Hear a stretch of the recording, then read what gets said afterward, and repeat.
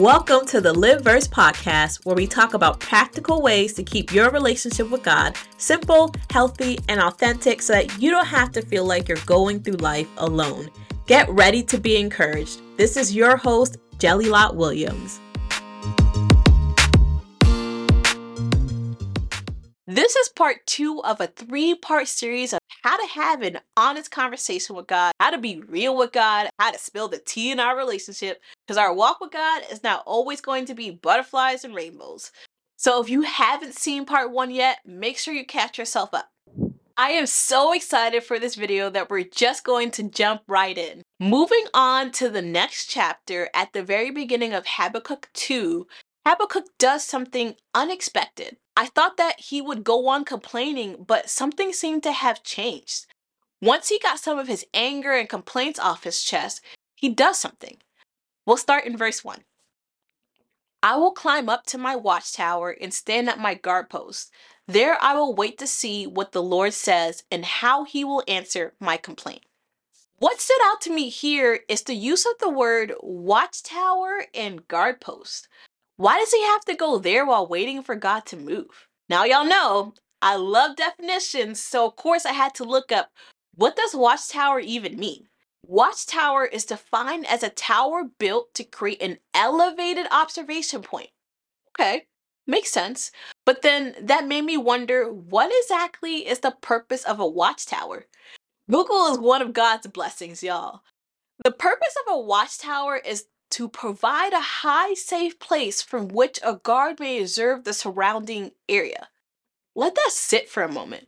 Where most of us will begin to allow doubt to weaken our faith, Habakkuk intentionally goes to an elevated place where he could guard his faith. He clearly didn't like the answer he was getting from God, and his situation didn't seem to be getting any better, so the only thing left to do was wait.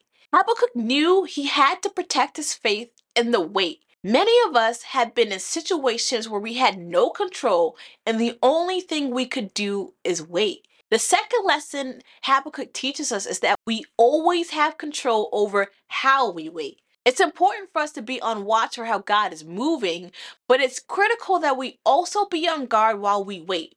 For being weary can open up the door to giving up, settling down, anger, regrets, fear, anxiety, doubt, sin. I'm sure you can think of whatever comes knocking on the door when you've been waiting a long time. Guard your faith in the wait, guard your heart in the wait, and guard your mind in the wait. How exactly do we do that? In my other videos, I've given practical tips on how to do just that. In How to Protect Your Mental Health video, we talk about 7 tips on how to guard your mind. Those tips will always be relevant to guarding your mind no matter what you're going through. In my Why Perspective Matters and What You See Is What You Believe videos, we talk about how to guard your heart in the wait. I also have a whole other series called The Wilderness Perspective that's about building your faith in times of waiting and uncertainty. If you are looking for more things to help you, we also have resources that you can download. These are all free, and the links for everything will be in the bio below. If you like this video, you can let us know by hitting that like button. Make sure you subscribe because part 3 comes out next week. What are some things you do to guard your heart and mind when you get tired in the waiting? Let us know below. For me, I find people to help encourage me and fill my mind with things that help me to focus on God. TLB fam, I love that we are on this faith journey together. The fun does not have to stop here though.